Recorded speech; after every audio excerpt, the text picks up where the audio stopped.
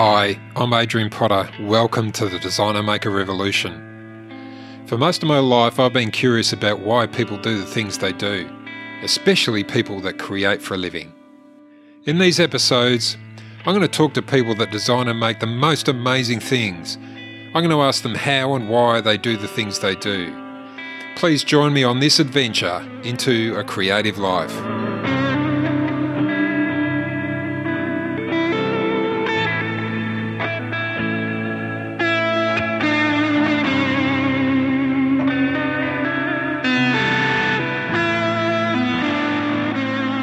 Hi, Adrian Potter here again. Welcome to the Designer Maker Revolution podcast. Thank you so much for joining me. It's such a pleasure to have listeners on board. Really appreciate it. Can't do it without you, as you all know already. Today, really awesome artist, Patrick Hall, Tasmanian guy. He makes the most amazing works of art. Lots of them are furniture, or at least lots of them are cabinets, but he also does like two-dimensional things, and it really makes no difference. I think his artworks are just so incredibly inspiring. And look, what I want you all to do is pause this show and go and have a look at Patrick Hall's work. Should be heaps of it out there on your favourite browser platform. Check it out first. Have a listen. He's an awesome chap. Great to have him on. Thanks for listening. Take it away, Patrick. Hi, Adrian. Hey, Patrick, how are you? Yeah, good. Are you all set up in your soundproof booth? Yeah, it's not very soundproof. Yeah. Not even a little booth. workshop that's all got that soundproofing, haven't you? Remember that? Adelaide. That's right. I did too. Yeah. But unfortunately, that workshop, that studio is no more for me. Oh, isn't it? No, I lost it. It disappeared. It flew off into the sunset. Oh, damn it. Yeah, I reckon, because that was a great place. It was soundproof. I loved it. Yeah. Oh, so you're in a different place now, Adrian. Totally different. Yeah. Right. Yeah, totally different. Have you got a studio at home, or do you rent a place?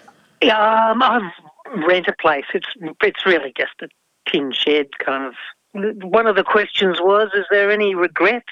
I wish I'd built my own workshop somewhere, but no, I've been renting the same one for 15 years now, I think, something like that. So, you can still do that. Yeah, that's true. I think I will do it, actually. Yeah, we got your one that I saw, the one you no longer have, was an inspiration because it was in this suburban setting, so it can be done, you know. Oh, it totally can. Yeah. So, Di's just always worries that I'll upset the neighbours, but I think I'd be all right. Do you know what? Yeah, I think you'll be fine. I think what upsets the neighbours is smell. Yes, that's true. You The have noise, to set up some. the noise you can kind of limit. Are you in Hobart Town, or are you? No, we're about 10 minutes south, so we're at Kingston Beach. Kingston Beach, beautiful. Yeah. It's a nice spot. And it's actually a pretty big block, you know, it's like 3/4 of an acre kind of thing, so I'm sure we'd get away with it. Yeah. Do it, man. Yeah, I know. Do you know what? You know what you can do? Spare room in the house. Yeah. Do that. Yeah. Di won't mind. She'd like it, actually. Yeah. Well, Di's got her workshop in the house. So, well, there you go.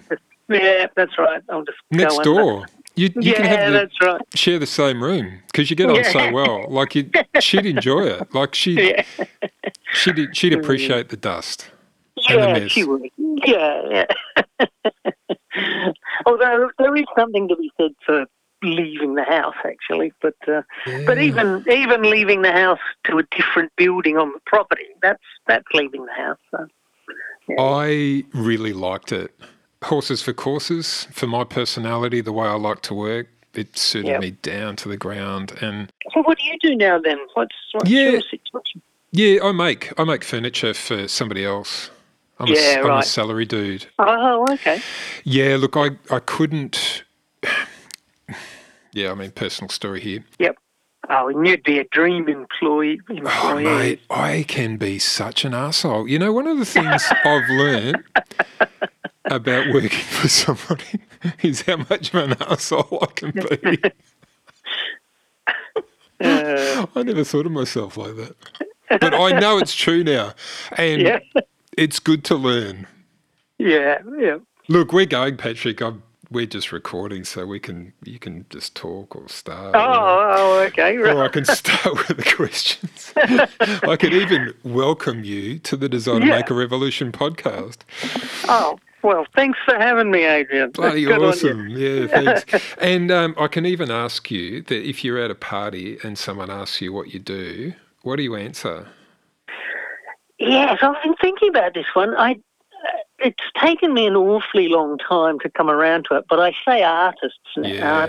Yeah. I mean, I always used to be shy away from the term, like only dickheads say that. But, really, the more I think about it, that's the truthful answer, I think. So that's the one I do. Well, there's two questions. How did you come around to the thinking that, I am an artist? And what did you call yourself before?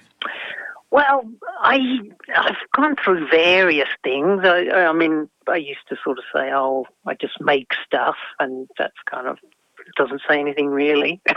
And then, and during the 80s and 90s, I did use, I'm a designer maker and was very proud of that term.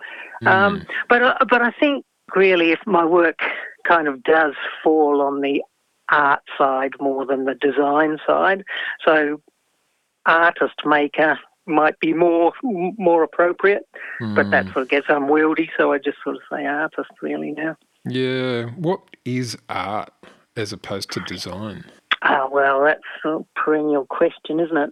I would say it's sort of about perhaps interior concerns, but it's such a hard definitional thing. I think my work has moved away a little from the functional, even though it still can be functional, not always, but can be.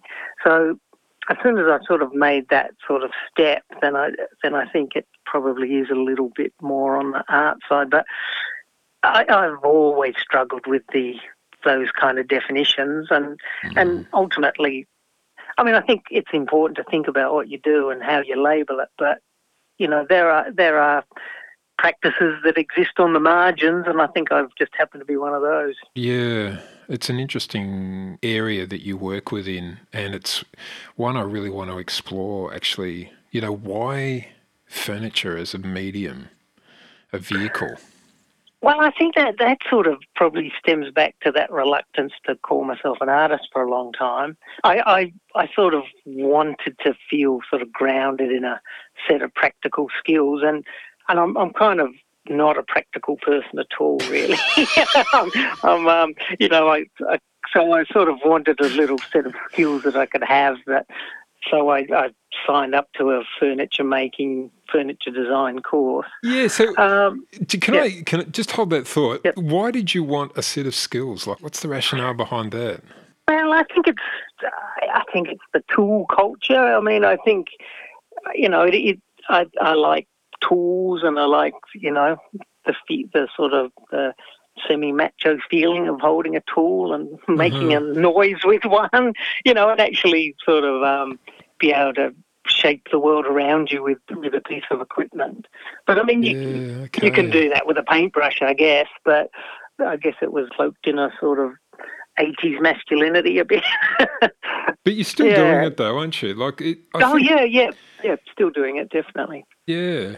Look, actually, there's a couple of quotes that I pulled out. Yep. You've been doing research. I like your little forms you sent. Yeah, thanks so much. Look, it means a lot to me to get it right. Yeah, like you talk about, here's a quote, "I'm trying to make sense of a world that constantly moves ahead of you and you can never stand still in it." And you've just said you enjoy shaping the world around you. It's sort of like, can you talk about that? Is it? Yeah. Well, my work kind of has for a long time, not exclusively, but it has been centred around the notion of the cabinet. And the cabinet to me is this interesting concept. It's sort of, obviously this structure that we have that has drawers and you can put things in it.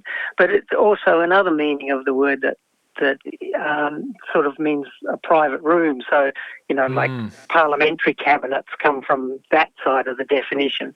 So it's sort of combining those two things. It's sort of like this private place that I can sort of put my thoughts. So that, to me, that's what my cabinets are about. They're not necessarily about the storage of other people's things, although they can be once they're out of my hands, but really they're more for storing my thoughts. And in a way, that's the thing that can sort of hold back time. And sort of that thoughts are such fleeting, fragile things, unless you get them down somehow and have some place to put them, they're gone. So I suppose that's the notion of sort of slowing down time or sort of shaping your world, is just by being conscious of your thoughts and having somewhere to put them. So that's kind of how I see a lot of my work, really. Yeah.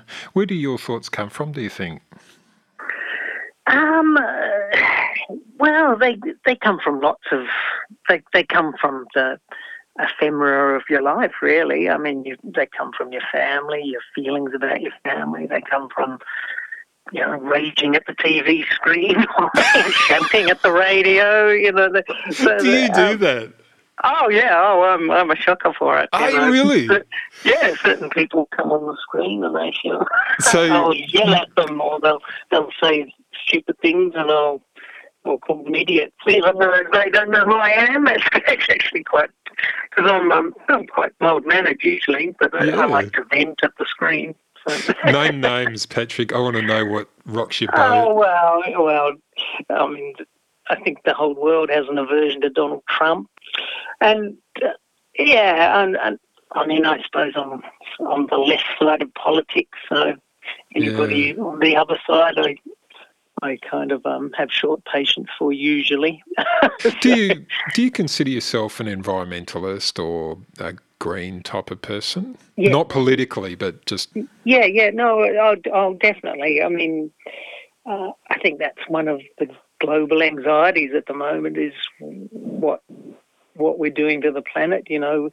We sort of live in an age now that the Anthropocene, humans have sort of affected the world so much. We have an epoch named after us. It's semi-worrying, isn't it? Yeah. So, well, more than semi-worrying, it's very worrying. But, yeah. And I suppose, living a simple life is kind of an antidote to that. So, this kind of working life, I suppose, helps with that. I don't know, really. But then again, I'm using resources, and so, yeah, it's a very hard balance to maintain, isn't it? It is. Yeah, like a furniture maker, not that you do this, but a furniture maker could easily use a piece of huon pine. Obviously that tree would have been growing for 10,000 years or something by the time it gets used. And yep. Where's the ethics in that? Yeah. Well, one of my teachers, Kevin Perkins, makes like staggeringly beautiful pieces of furniture from huon pine, and in a way, I think he does honour to that material. They're one-off things. They're invested with hundreds of hours of Kevin's labour. It's an unusual thing to sort of weep before a piece of wood, and yet he can make you do that. So in a way, I think that's a nice thing to happen to huon pine, rather than go to a factory and become something that's mass-produced, I guess. A piece of souvenir from Tasmania. Exactly, yes, with hot poker work on it or Oh, whatever. mate. Yeah, you've done that, haven't you? Made souvenirs for Tasmania. No, I'm only joking. You haven't, have you? Back in the day, student days. I'm just trying to search my data bank. I think I might have done the odd trophy here and there, but never hot pokered. Never hot pokers? No. Yeah. Well, you should. Bloody about time. Come on, get out. Yeah. What Kevin does, I think, that's really quite remarkable is he imbues the work with meaning, as you do. And the meanings give the materials and the piece that he's making life again. Yeah, It exactly. transcends any ethical dilemma that you might have.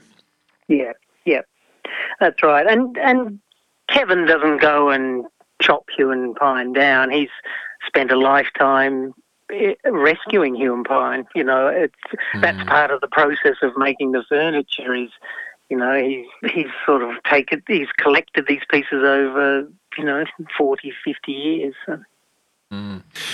How did you go as a child? You were born in Germany, if I got that right? Yes, yeah. I've got English parents, so my dad was an army type. So we travelled all over, and just happened to be in Germany where when Belinda and I popped out. I'm a twin. Are you really? Is that right? Yeah. So we're the youngest of 5. So, oh my goodness! Yeah. And are you all creative types, or? Yeah, I'd say we are. Like Belinda and I are sort of the youngest, as I said, and there's quite a sort of a big gap between the rest, so we were sort of late children. So actually that's the reason we came to live in Tassie. My mum and dad split up, and then my older sister, who'd been to art school, got a job at the Tasmania School of Art, and really? with her husband John Smith, and John set up the designing wood course out here. So yeah, but we sort of, poor things, they were probably wanting to set up this independent life, but Mum dragged the rest of the kids out and followed them to Tassie. So So back to your question about creativity. I mean, so Pen and John have always been this big role model, but my other sister, my twin sister, is an art teacher, and I've got another sister who's a painter, and her partner George Callahan's a painter. So yeah, so it's fairly deeply ingrained. I kind of resisted it for a while, but couldn't. So. Yeah, you couldn't escape it. No, that's right. What was in the water when your parents were bringing up their kids that, you've got so much creativity in the family? I don't really know. I mean, I don't think that they were particularly creative, really. I think it all really stems from my older sister sort of setting a template that we all thought was cool, and we sort of followed it. Yeah. And I suppose you followed her to Tasmania, and that was kind of her life, especially with John Smith. I mean, they're very immersed, Yeah. So, I mean, really, Pen and John are sort of surrogate parents to Belinda and I. There's sort of a 15-year age difference, and of course, Mum, being single mum, had to work, so we were kind of latchkey kids, so we'd just go and hang out with Pen and John a lot of the time and just be involved with what they were doing. So we'd go and sleep in their workshop, and and they were making things, and I can see how you've almost grown up with tools, haven't you? Yeah, well, that's right. They made their own house, geodesic dome, and all of that sort of 70s things. So, Tell us about the geodesic dome, because there's a story. It's a whole set of stories behind that. But.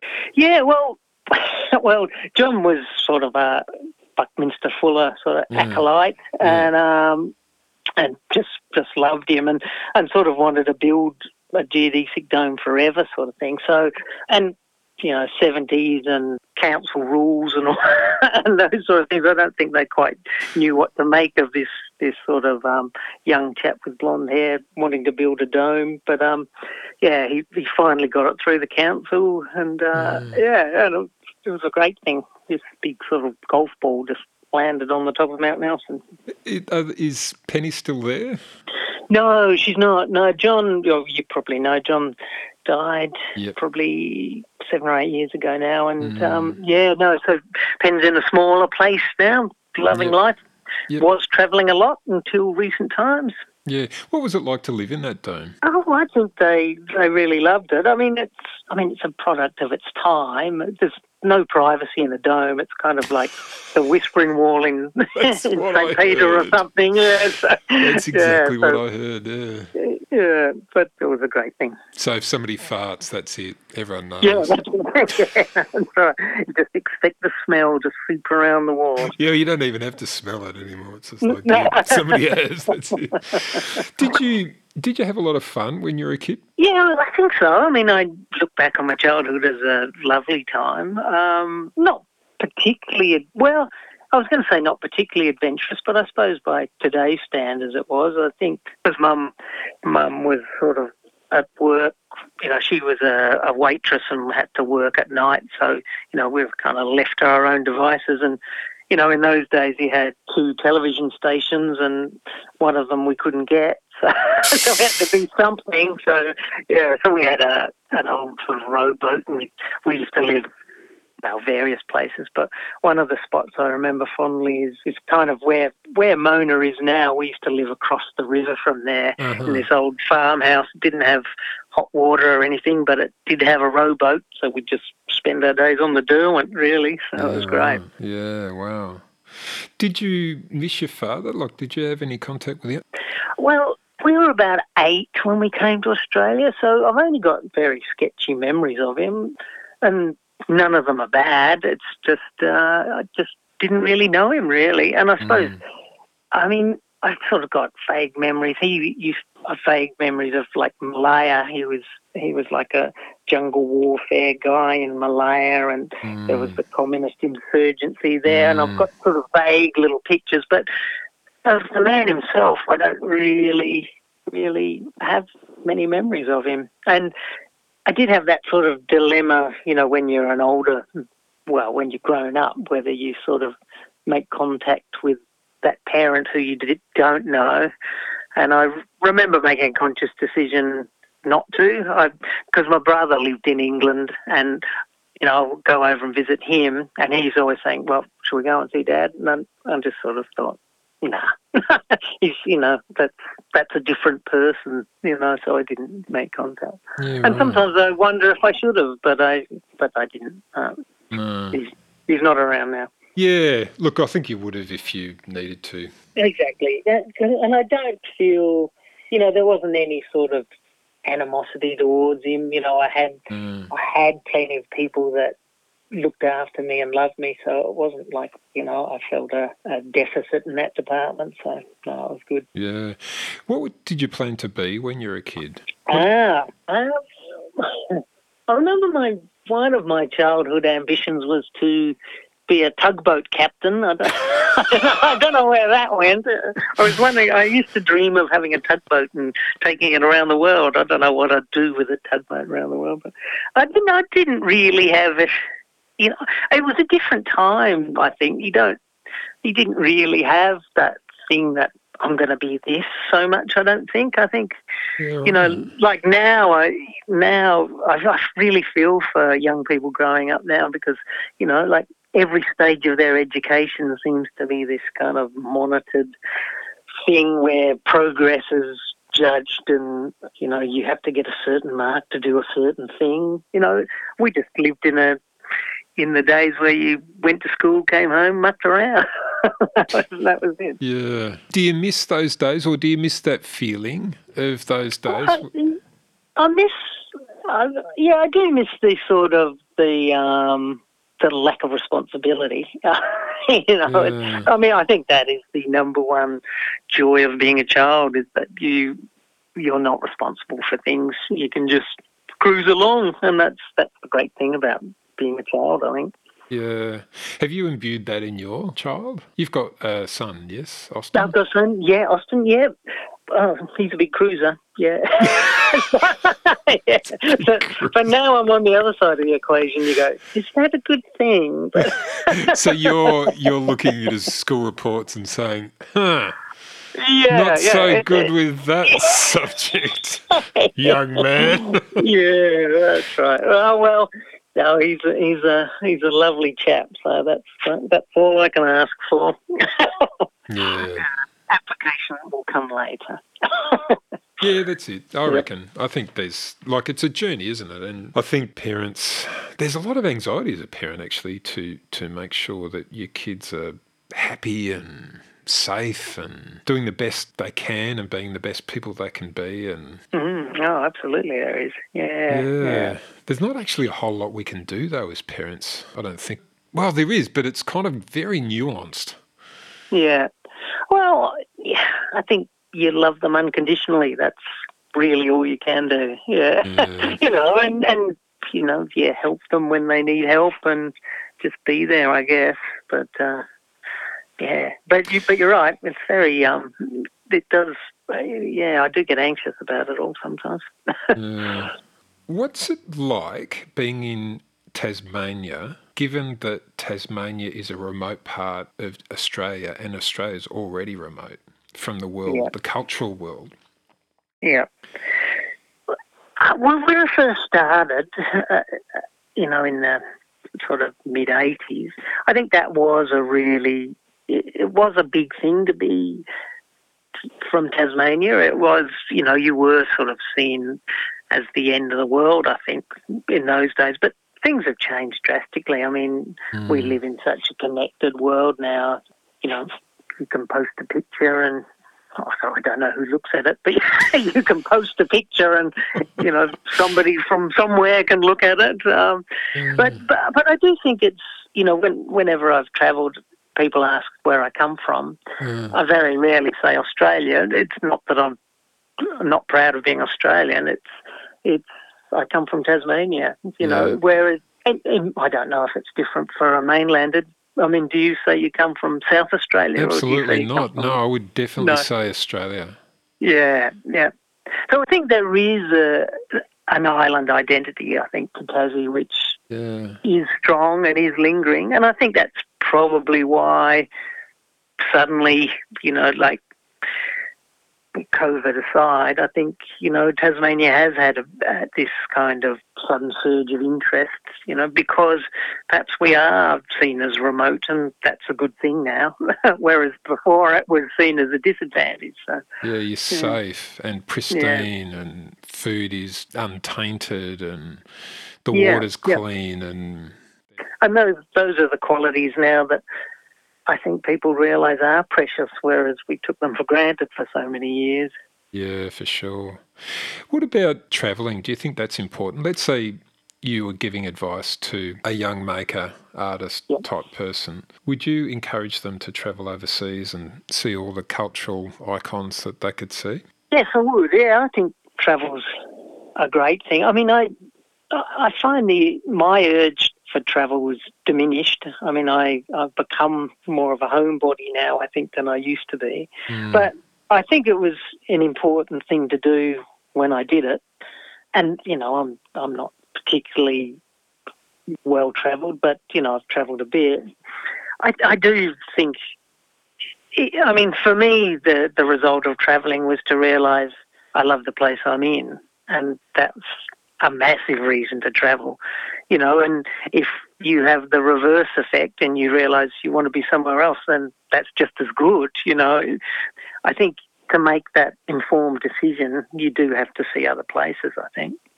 Yeah, you're looking at it sort of a holistic point of view as opposed to a business practicality point of view, which I think is interesting.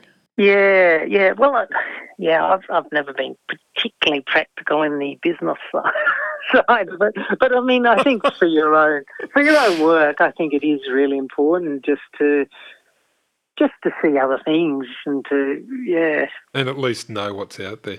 Do you consider yourself as a person that runs a small business? Yeah, I do. At this point, I've got to mention my wife, Di Allison. I mean, she and I are sort of a one business, and that's Hawlison Studios. We both do our own thing within that, and I'll help her on projects, and she'll help me.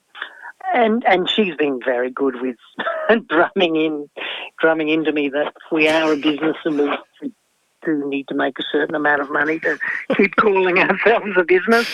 Okay. So that I mean, I think it's probably great for someone to have that other voice in the relationship to say those things. I mean, she's always wanting to have meetings about what's next, and I go, oh God, really? Yeah, right. It's a good thing to do. Yeah. Yeah. I've never planned a career as such. I mean, I sort of plan work and I plan exhibitions, but I don't think I've ever really sort of thought a trajectory that would take me sort of years into the future. It's always for me been the thing I'm working on and the next idea, really. That's as far as I go. But I'm not saying that's a good thing. I'm just saying that's the way I do it. Yeah. I'm actually wondering if it might be a good thing. You know, the notion of living in the now. Yeah. I'm just wondering if, maybe if we did let all these plans and ambitions go and just focus on something that's really good right now, maybe it'd all work out better. Yep. And I agree whether I will or not. but it's I think that's part of the reason that we make stuff is to be part of the now. To be in that little space that is just about you and the thing you're doing, really. Yeah. I know that for me, that's a big thing. It's incredibly fulfilling to make something and have the time just pass and, already it's 5 o'clock and you go, oh my God, that was so much fun. And I think it's a really important thing for humans. Like it's a human trait. Well, I think you're absolutely right. And you can tell when a project is going well when the days just slip by and you go, oh my God, I've been on this week and I'm, and it feels like 2 hours, it's and I love that feeling where you sort of, you get up in the morning and you know that you've got this sort of engagement that's going to happen all through the day and you feel good about it. I partly, I think, sort of have a life that I can go to the workshop and I can listen to interesting things on the radio or an audio book or listen to music, and it's a real privilege actually just to be able to have that time just to be with yourself. I think being with yourself is a great thing if you're up for it. It's not always easy, but if you're up for it, it can be really rewarding, I think. Yeah, I agree. How have you managed to keep going with your passion and drive after all these years? Well, I think it does go back to that, just taking it day by day, really, and project by project. I mean, you do. I mean, I must admit, you have peaks and troughs where, there's times when, there's kind of years when you feel like, oh, it's just gushing out of me and it's, and I'm a genius.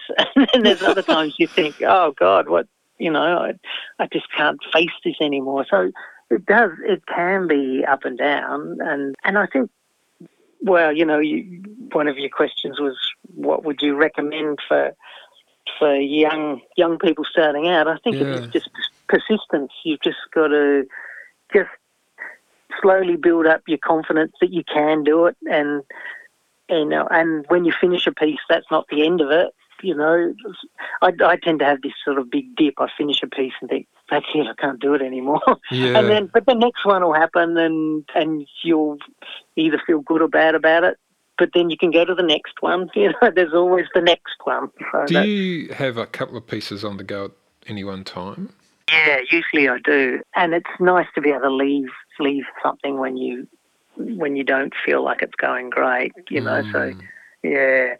And sometimes it's good just to go to the workshop and sit in a chair for a few hours. You don't have to be always doing, That is so interesting. Yeah, well, because, you do feel this, there is this sort of, this Protestant work ethic that, every hour must be productive, and productivity comes in lots of different ways. Sometimes doing nothing can be productive. You just have a cup of tea, holding a cup of tea, looking at what you've done, not even necessarily thinking deeply about it, just looking at it is really a good thing to do, I think. So, give you a bit of space from it. Yeah, absolutely. And it's amazing, like you can hate an object one day come back into the workshop the next day and think, oh, well, what am I worried about? it's great, it's good. Or, yeah. Yeah. Does that happen a lot when you are making something and you just really aren't enjoying it, or the word hate's a pretty strong one, isn't it? Yeah.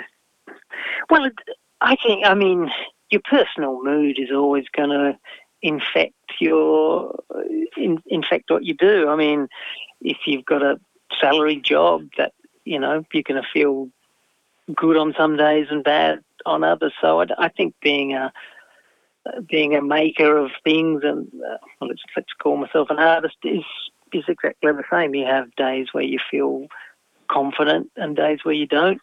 But you just have to realise that that's okay. That's being a human being. It doesn't mean you're a bad artist or you're a genius. It's just how it is.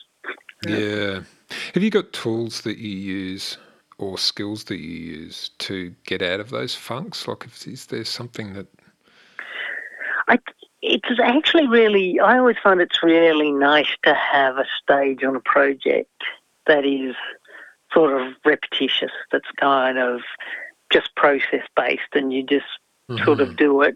And you're just sort of working away and you're doing it and you feel like you're achieving, and you don't have to sort of expend too much mental energy. And then when you have a few of those days, you sort of feel okay about whatever you're making because it's moved on.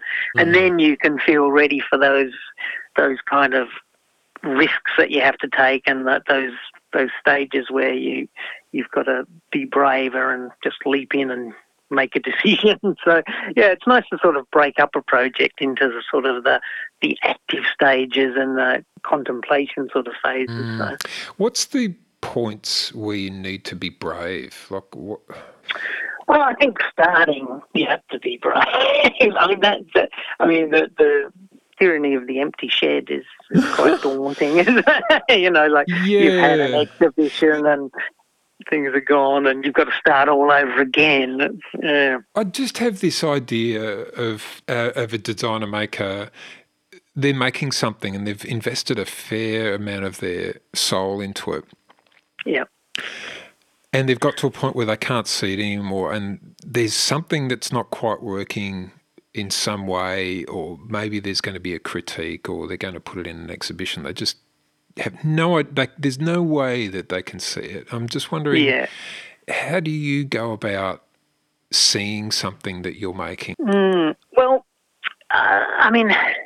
Having a second set of eyes is good. And having somebody whose opinion you really trust is great. So I'll drag Di up to the workshop and she'll tell me what she thinks, and that can be really helpful. So, in a way it's a very solitary practice, but to have that interaction with somebody who knows the history of your work and knows, what you're trying to get at is really is a gift, really. I mean, that's an amazing thing. But aside from that, the confidence to put it aside is good too. Let it sit for a while. You don't have to always be working on it. You can just, as we said before, have a cup of tea, sit on it for days if you have to. It doesn't. And there's no right and wrong. The world's not going to end if you make a bad decision on a piece. It's just, you might have to redo a bit of it, that's all. I think that's the thing. Things can be fixed. Yeah. If you're looking all the time, you can probably see the points where it needs to be fixed. Yeah. I'm trying to channel a feeling that I've had. I don't know if you've ever had it, but I know a lot of people do as well, where you're designing something, you're working on a work, you've got an idea. It's a good idea, but you just can't articulate it in a three-dimensional way. There's something about it that's just not working. You can't see why it's not working. It can be demoralising. Yeah, absolutely it can. And we sort of build it up to these sort of ridiculous proportions as well. I think you just have to step back and go, this object is important to me and I've invested a lot of time in it, but it doesn't matter that much. Sometimes you have to just sort of take a step back and go, that's okay. If this object never sees the light of day, the world is not poorer for it, really. No, it may well be richer, heaven forbid. Yes, exactly. I think this idea that you kind of don't have a plan, you're working hard, but it's not in a planned way or an ambitious way. It's kind of that openness you can reap rewards for that openness. Absolutely, yeah, I think so too. And I think it's always important, football coaches always say it's about the process, not the result, and it's such a cliche, but I think it's true. I mean, you do it for its own sake. You don't do it for, it's nice to make a living out of it, and of course that's vital in some stages of your career, but just do it because you like to do it is the main thing, I think. And if you don't like to do it, it's okay not to do it. It's okay too, yeah. I think if you have a desire to be creative, a musician, an artist or whatever, designer, maker, you probably can't do anything else. I'm not saying that you don't have the skills to do anything else, but there's a drive there that is overwhelming. And if you can do something else, like if you feel like you could do something else, you probably will end up doing that because it's such a marginal existence. Yeah. No, you're right. I mean, there have been stages in my career where I just think, oh, God, it'd just be so nice just to go to a job, get do what is expected of me, and get a pay packet, and wouldn't that be nice? But I can't do it. It's just I've got to. I've got to keep doing what I'm doing now. I've committed this long. Yeah, I reckon you'd last about 3 seconds, Patrick. Yeah, I think I would. Yeah. Nah, stick at what you're doing. I think the world's a richer place because of it. That's fine. It's absolutely true. How important is the functional aspect of decorative objects for you? I think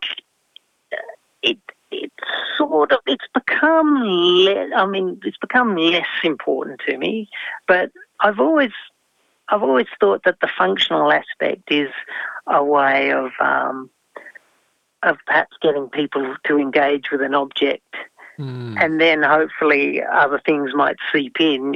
So there is the irresistible urge to open a drawer, and as soon as you've touched that drawer and you've opened it, you're sort of physically interacting with an object that gives it more of a presence than if it was only your eyes that were caressing it.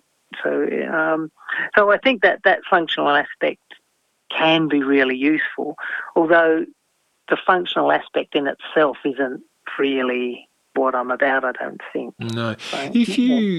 Let's drop into a very professional Patrick, and you're an ambitious artist. Would you consider that you would have a larger presence in the art world if your objects or works of art were completely non-functional? That's a very interesting question. Possibly. I've been fairly lucky. Sort of having some of my work at Mona has sort of put it in this rarefied art world, which has been really useful for it. It's been good for the work and its You've got a whole appreciation, room there. Yeah. But it's a whole room of functional objects, so it's interesting. It's functional objects. There's sort of sleeping drawers and that kind of thing. They're not really functional, but they have the guise of function. So I've been lucky. I'm somebody who makes functional objects and has been put in this sort of temple of non-functionality. So in a way, I think that makes me stand out, I think. Yeah. Yeah, I don't know. I mean, it is always, I think a lot of craft people do find that division between sort of fine art and decorative art as this kind of barrier that they bump into and get resentful about. Really? And I can understand. Well, I think some do. I'm not saying all do, Yeah. and I certainly don't. But I can see if I was a craftsperson, and you go to the state collections, quite often the craft collection seems to be in sort of the distant corner of the the museum, if it exists at all. if it exists at all. And I could understand the resentment in that, but really, I think good and interesting work just sort of has its own presence, and we shouldn't sort of worry about those things. No. What about the decorative aspect of functional objects? Well, it's an interesting debate. It's I think one of the questions that you sent me was about good and bad design. I think or good and bad art too. Yeah. Yeah. I mean, we do live in a world that I think is more design literate than it ever has been. I mean, I think magazines are full of this sort of good taste and modernism, and I'm a huge modernist fan. I love modernist furniture, but it has sort of become sort of the fallback position of all magazines, and and all good taste, has become very pared back and minimal. And I think decoration with no reason, I can see why people criticise that, but decoration for a reason, for telling a story or for telling a history, is important and vital and rich. So yeah, I can see both sides of the coin on that one. Yeah. Do you have an artistic philosophy or definitions of good or bad art or design? I don't think so. I mean, I'm a very broad church on this. I mean, there's work that I respond to immediately, and there's work that I might have to work a little bit harder to really get. But I'm willing to, if somebody's put an object out there and I can tell that there is being legitimate passion and authenticity put into that object, I'm prepared to stay with it until I get something. So I don't like judging objects too harshly. I mean, I like to give objects the benefit of the doubt, I think, especially objects that are made one-off by somebody. I want to look at that object and see that person and try and understand that person. Sometimes that'll be something that I might get straight away. Sometimes I might never get it, but I always want to put in an effort to see if I can get it rather than instantly dismiss. You're prepared to actually invest time into the creative work of somebody else, hey? Oh, absolutely.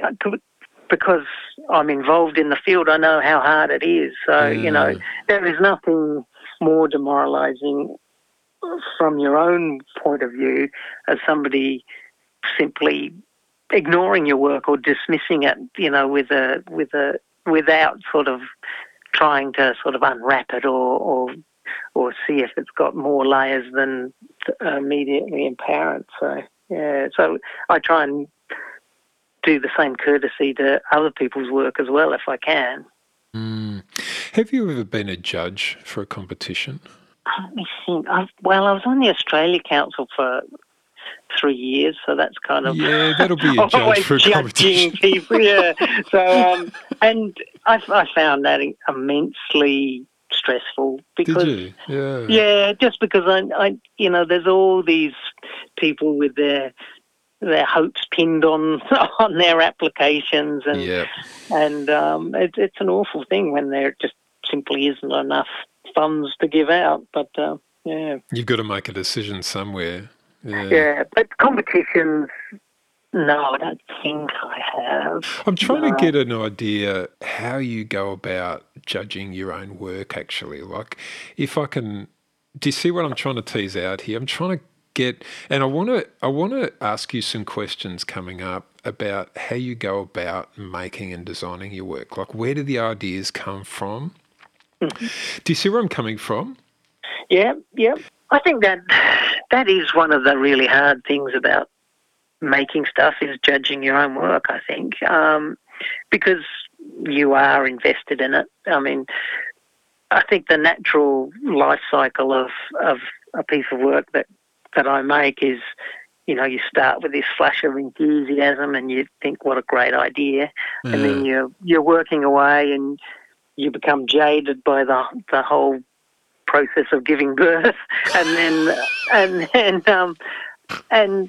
you think, oh, what am I doing? And then in the end, you sort of come to this middle ground. I tried my best, and that's. I think that's all that can be asked for, really.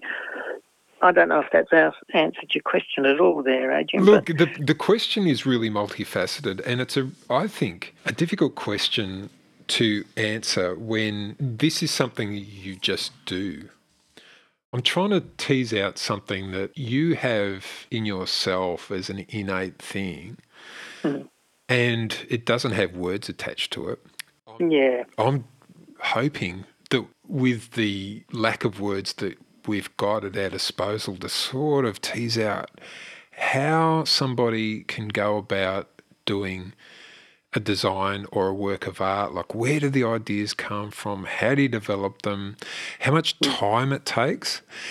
And if, it's a question that I find absolutely fascinating. Yeah.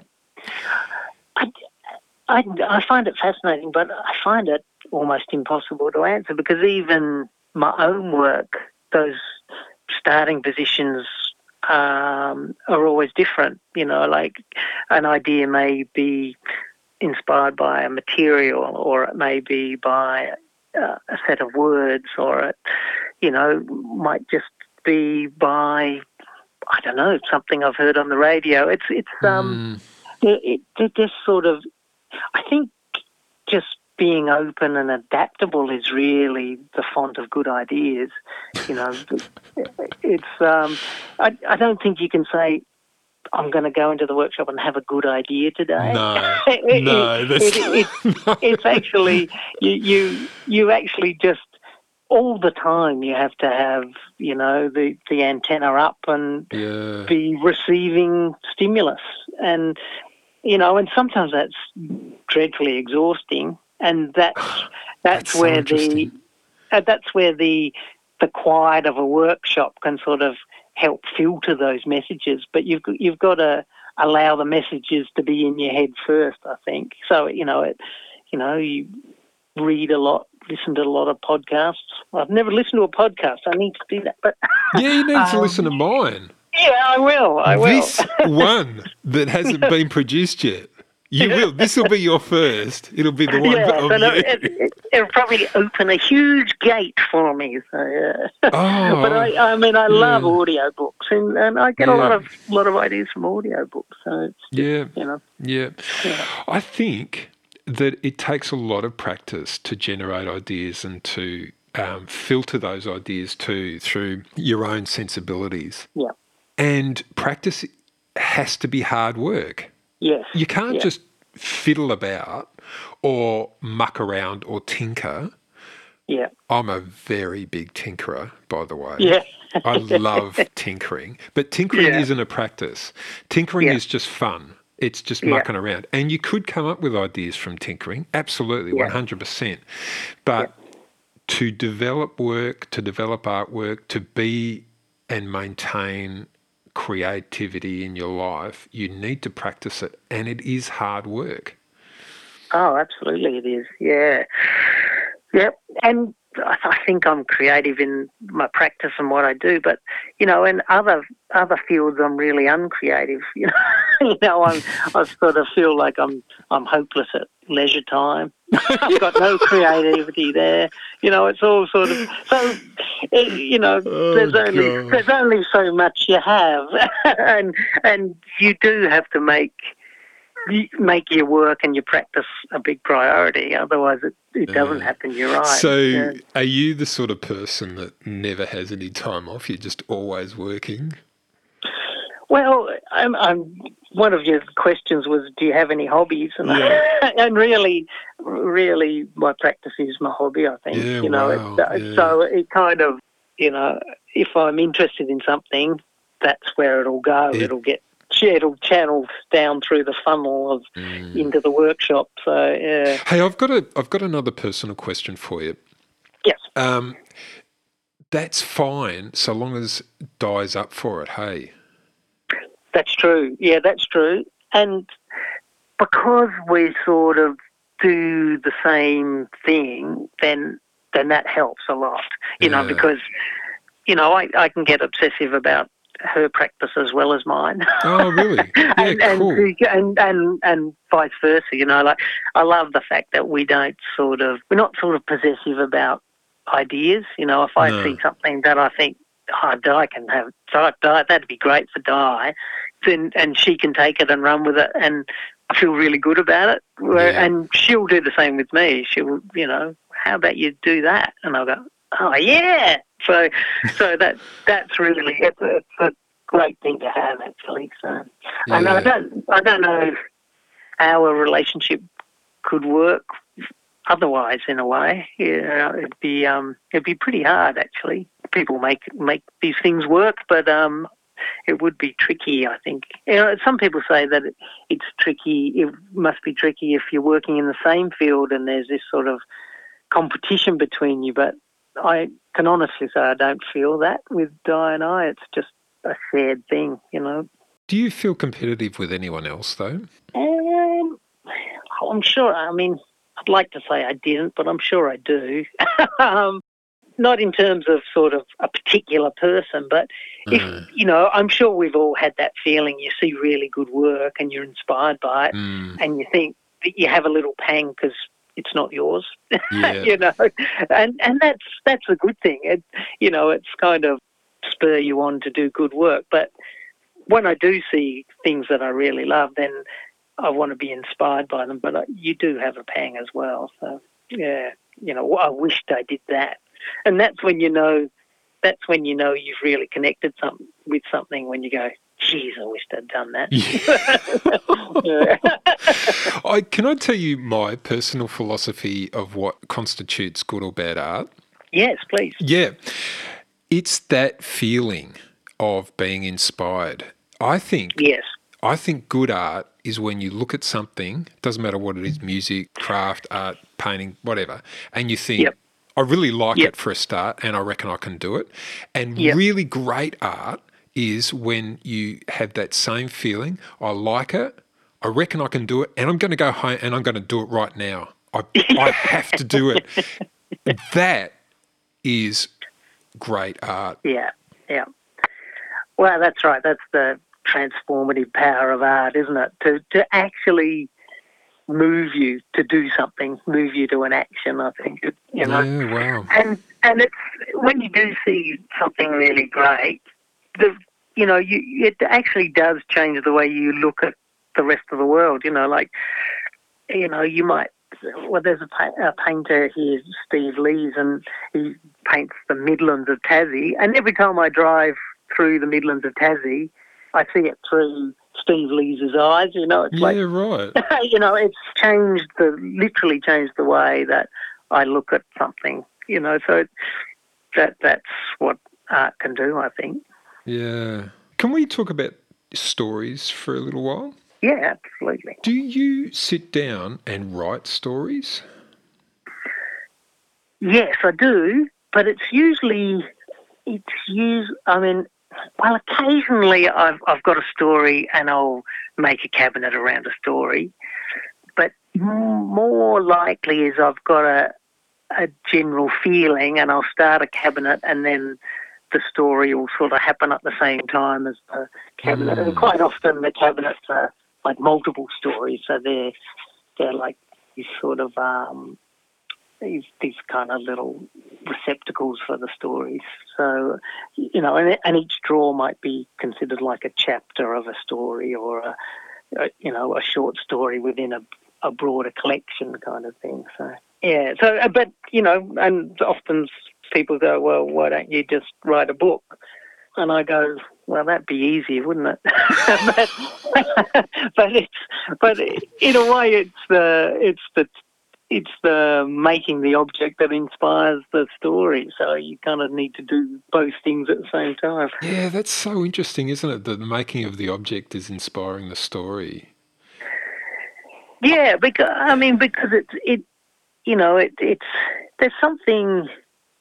Being a designer maker or an artist is a material process. It is about ideas, but it's also about the physical interaction with material, with the world.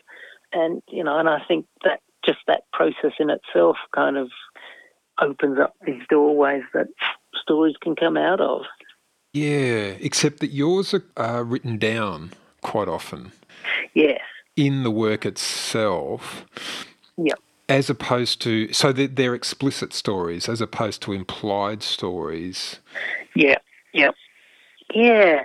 I mean, sometimes, I'm never sure whether that's a weakness or a strength because, sometimes you don't want to tell the whole story. You just want to sort of, I think that the trick is to sort of allow an open space that can be taken somewhere in the mind of the user or the viewer, and that's kind of a balance I always have to struggle with. Am I saying too much here, or am I being deliberately sort of opaque?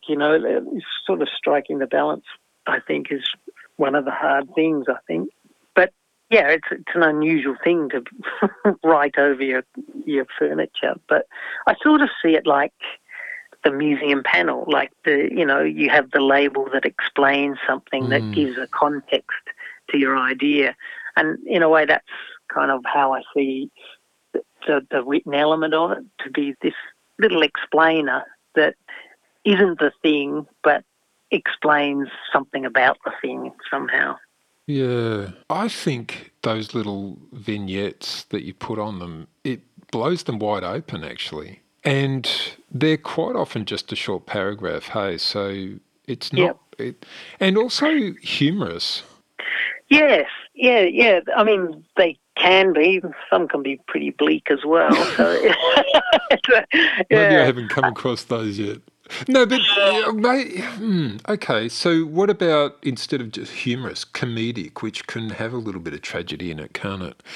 Well, that's right. Yeah. I mean, for example, the probably the piece I'm best known for is it's called When My Heart Stops Beating, which is at Mona, and that's the set of drawers that's basically made out of records, and they're all cut up into pieces and exploded, and each one, the label of the record is sort of cut out, and there's this sort of ghostly face sort of behind the label. Yeah. And then when you open the drawer, each one will have there's sort of like 54 drawers, but each one will have this voice saying "I love you." So you've got an audio component to it, but then there's this kind of written story that is almost perhaps the history of this person. That's just trying to sum up a tale of a person, a little instant of their life in one paragraph. So it's trying to engage all of the senses. You have the visuals of the material and what it looks like, and then you have the sound, but then you also have to go that extra step by reading and processing another layer of information. So I think it's that sort of multiple layering that I'm really interested in, because that's what objects do. They sort of accrue these different meanings. They're sort of, and that's how museums present objects. They sort of present something within a context that is no longer relevant or is relevant in a different way. It's kind of like the big statues debate we're having now. It's kind of, it's history laid upon itself, which gives it this huge veneer of interest and drama and all the rest of it. The pieces you make invite the viewer right into them. Like, not only Yeah, are they openable, you can interact with them physically, but there's the written element and well, in that piece, there's audio as well, and the yeah. visual aspect of it. And the visual aspect of it is quite three-dimensional. It's not just a two-dimensional. Yeah. One of the things you've used a fair bit in your work is objects were once treasured but now redundant, like the 78 LPs, bone china, Yep. musical organs, linen-covered books, 35mm slides. Is that a conscious thing, or is it just like... Oh, yeah, it is a conscious thing. It's it is that sort of sense of time moving on. You know, that technologies are always different. You know, like remember having the Mac Classic in the, you know, and you would think how amazing this is. Yeah. And now, of course, you know, the thing in your pocket can Kill do it. 100 times more than that used to be able to do. And it's the same with like the 78 records is particularly poignant because it's, you know, there's this voice tracked on this piece of shellac, and yet, you know, it's hard to get a machine that actually plays that speed anymore. It's kind of, it's a voice that is lost to us. So that kind of opens up all these possibilities to what was this voice? What did it say? You know, who did it love? So, you know, it can, well, I mean, we all go through these periods of redundancy and relevance as makers, as artists, as people. You know, there's certain times in your life where you feel alive and of the moment, and there's other times where you feel like, oh, things have slipped by me, things are going too fast. So, yeah, it's nice to sort of just to have those little reminders that people were here before us and there'll be people here after us. Yeah, and that's a conscious thing. I mean, it's the same with books. I mean, you know, you go into a library or the internet, you know, and there is, it's kind of overwhelming how many ideas are out there, how many people want your attention and want to say something, and all of those things are relevant and all of those things are important. But you know, it's just trying to sort of have that little moment in time where something can go in, something can be important and meaningful to you. So, yeah. Yeah. I mean, I've got a little story here. Can I read you something? Absolutely. Would that be all right? Yeah, that'd be beautiful. Yeah. Well, one of my latest series of work is this range called If They Should Accidentally Fall, and it's based on spirit bottles. So I did a piece for a Dark Mofo down here a couple of years ago, probably getting on to 4 years ago now, and it was 1,000 spirit bottles, and each one had a face printed on the bottle, and it was sort of hung in this sort of small warehouse, and then each one had an LED in it, and they're all sort of synchronized to sort of come on in these different patterns. So these faces would just sort of appear out of the dark. And then there was a sort of a skim of water on the floor. So you'd sort of see the faces above you and below you. But the whole thing about spirits and bottles and being, you know, humans being containers that hold things, hold their lives, hold their experience. So I've been working on this body of work that is these kind of spirit people, I suppose, and I sort of set it up like this is stemming from that work, which is called The Cloud. Then I did this work that's called If They Should Accidentally Fall, and it was again using the bottles. So the walls were kind of lined with these bottles that each had like a speaker hanging out of the bottle that was lit, so it was all dark, and then you could just hear the voices of just these little moments where people felt that they'd let themselves down, or there was a fall, or something wrong happened in their lives.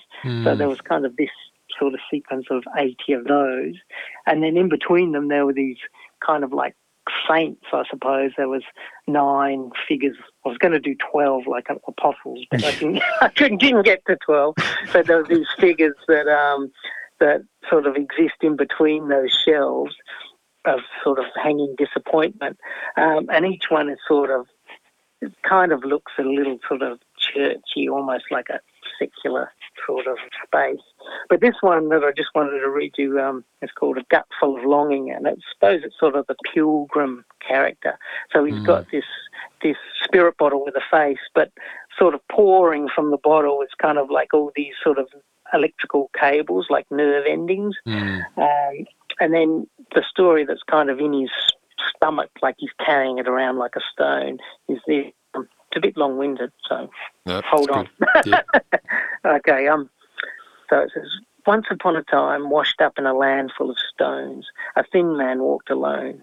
He kicked at the rubble, at bits of shell, at broken bottles, at pieces of bone. He was a hollow vessel that leaked, a map of tangled thread, his plans all laid on and crumpled like an unmade bed.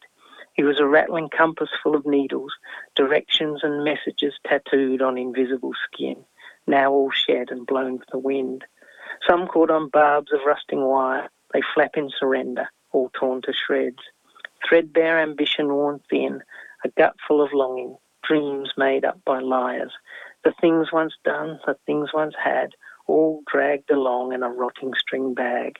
The connections are faulty, the ends all frayed, the knots untied. He spilt those things in a land full of stones. But still he looks for that watch with the numbers that slipped and a face full of scratches and hands to touch. What a time we had. I miss you so much. So that's the kind of feel that they had, this sort of longing and that once your life is just a sequence of experiences and you need to sort of somehow hold on to them. And that's what I think objects can do. They can sort of just ground you in little instances. Yeah, grab a point in time and slow it down enough so you can stop and think about it. Exactly right, yeah. So, Patrick, what you're writing there is poetry, isn't it, as well as just a little story? Yeah, I guess they are. That's a bit like the artist term. I can't. Yeah, I know. So I'm a poet. That's where you can. I'm not going to say that. You can go to a party. No, next time you go to a party or you go out to an exhibition opening. You got to say, "Hey, what do you do? Are you part of this exhibition?" You say, "I'm a poet." Yeah. So, look. Can you answer that question, whether or not you'll write a book? I think I will. But I don't know when. I don't know what it'll be about. But no. It is one of those things that I think I will do. Yeah. Every time Guy and I have a meeting, that's on the list. You're going to have to take 2 years away from money-making activities. Yes. And you'll have to have lots of free time to think. That's right. And a good supply of whatever poison you like. Yes, I think so. I'd be distracted though. I'd just want to listen to the radio rather than write. But, yeah. Anyway, yeah. I kind of get why you wouldn't write a book. It's almost as if you are writing books anyway. It's just another vehicle, isn't it? Yeah. I mean, I can sort of see the idea of putting that out in a form that lots of people can get at, rather than have to stand in front of an object that you don't have any time. Yeah. I mean, I went to school with Richard Flanagan. We're good mates. Yeah, right. Yeah.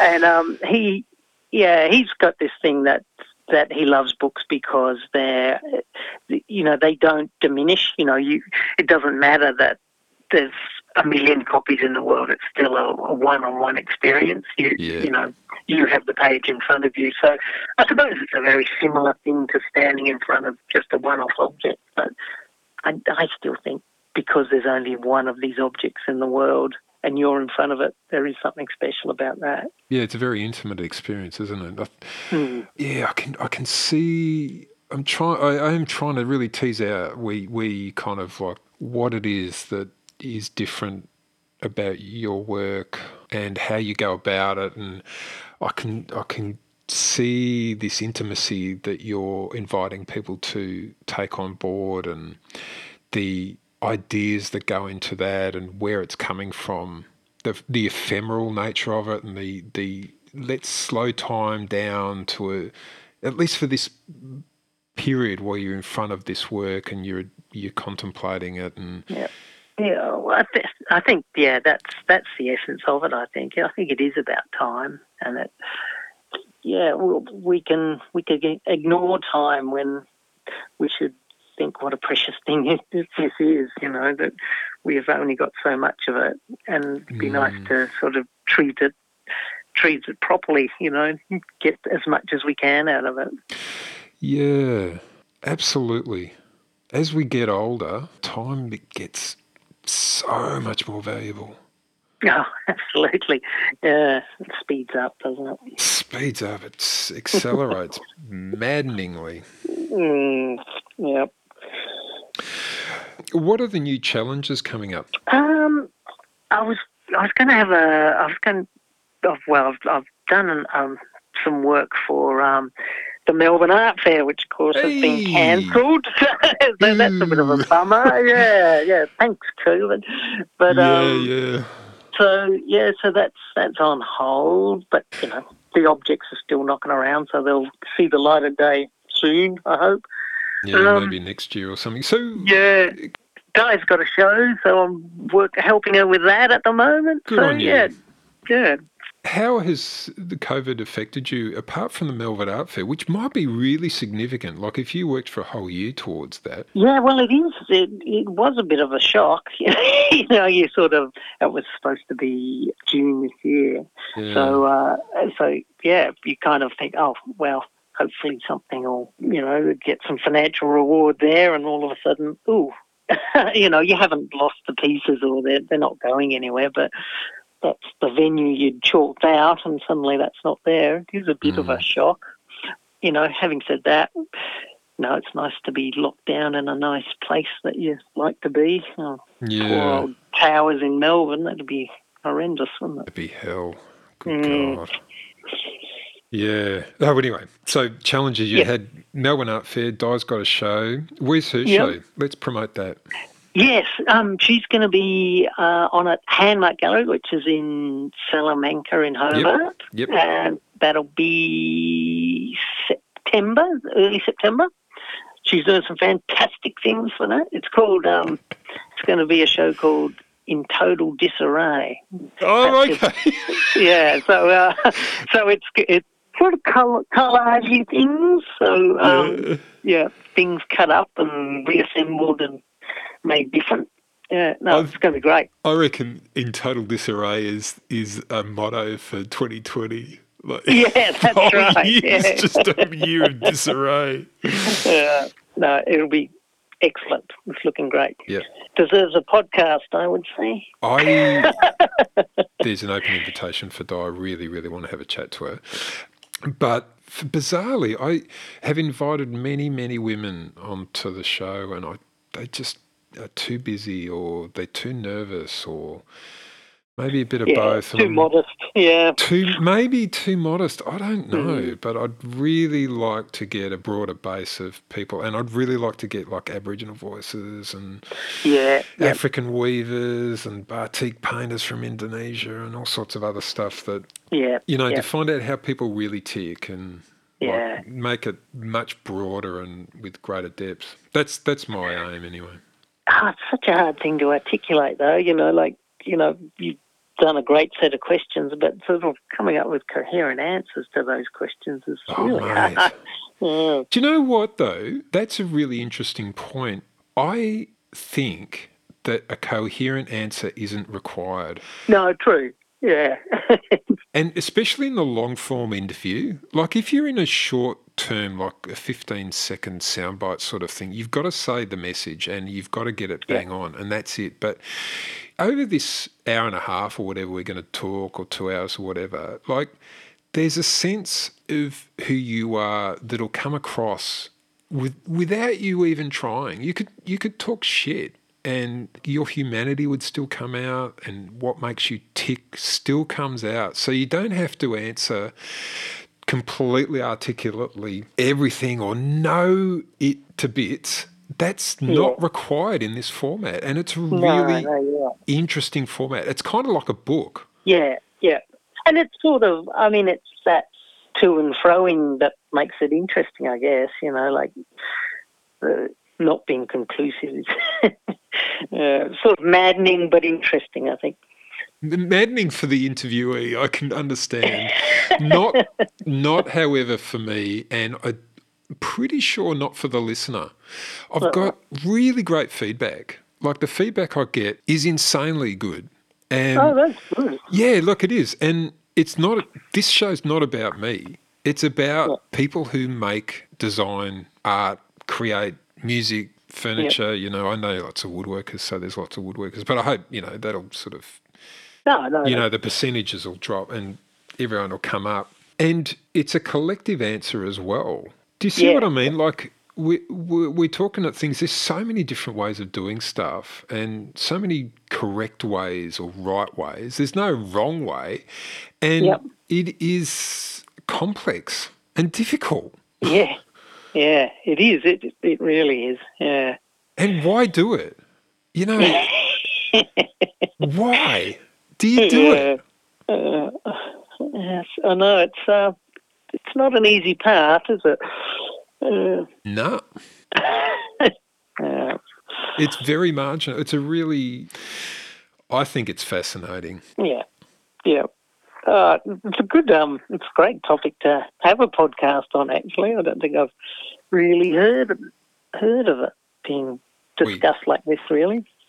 Yeah, I had neither, and that's why no, that's not actually true. I hadn't within an Australian craft or art context. I had in music. Okay. A lot of this is modelled after a particular music podcast, which I'm a big fan of. Oh, okay. Yeah, I thought there needed to be something. Is that one American? It is. Yep. Yeah. Yep. It's called Everyone Loves Guitar. Oh, okay. And it's by a guy called Craig Garber, and he's a marketing dude who happens to just really like guitar, and lots of these questions are kind of modelled on his style. Right. Although I'm not him, and I never will be, so I don't try and channel him or anything. But it's just the way, like the getting into the background of an individual and talking about the process and getting into this idea of what makes a person tick, what makes a creative person tick. Mm. Yeah, I reckon it's pretty interesting. Yeah, good one. Look, good time to wrap it up. How can people get in touch with you and see your work if they're allowed? Yeah. Wow. We've got a website, which is hawlison.com. So that's that covers Di and me. So that's interesting. It is. You could go to the gallery that I deal with is Despard Gallery. So they've got a website, and that's sometimes got some of mine on there. And look out for the Melbourne Art Fair. Hopefully February this next year. So yeah, okay, bloody good. So, yeah, good on you, Adrian. It's been lovely to chat. Oh, look, likewise, Patrick. Thank you so much for your time. Really appreciate it, mate.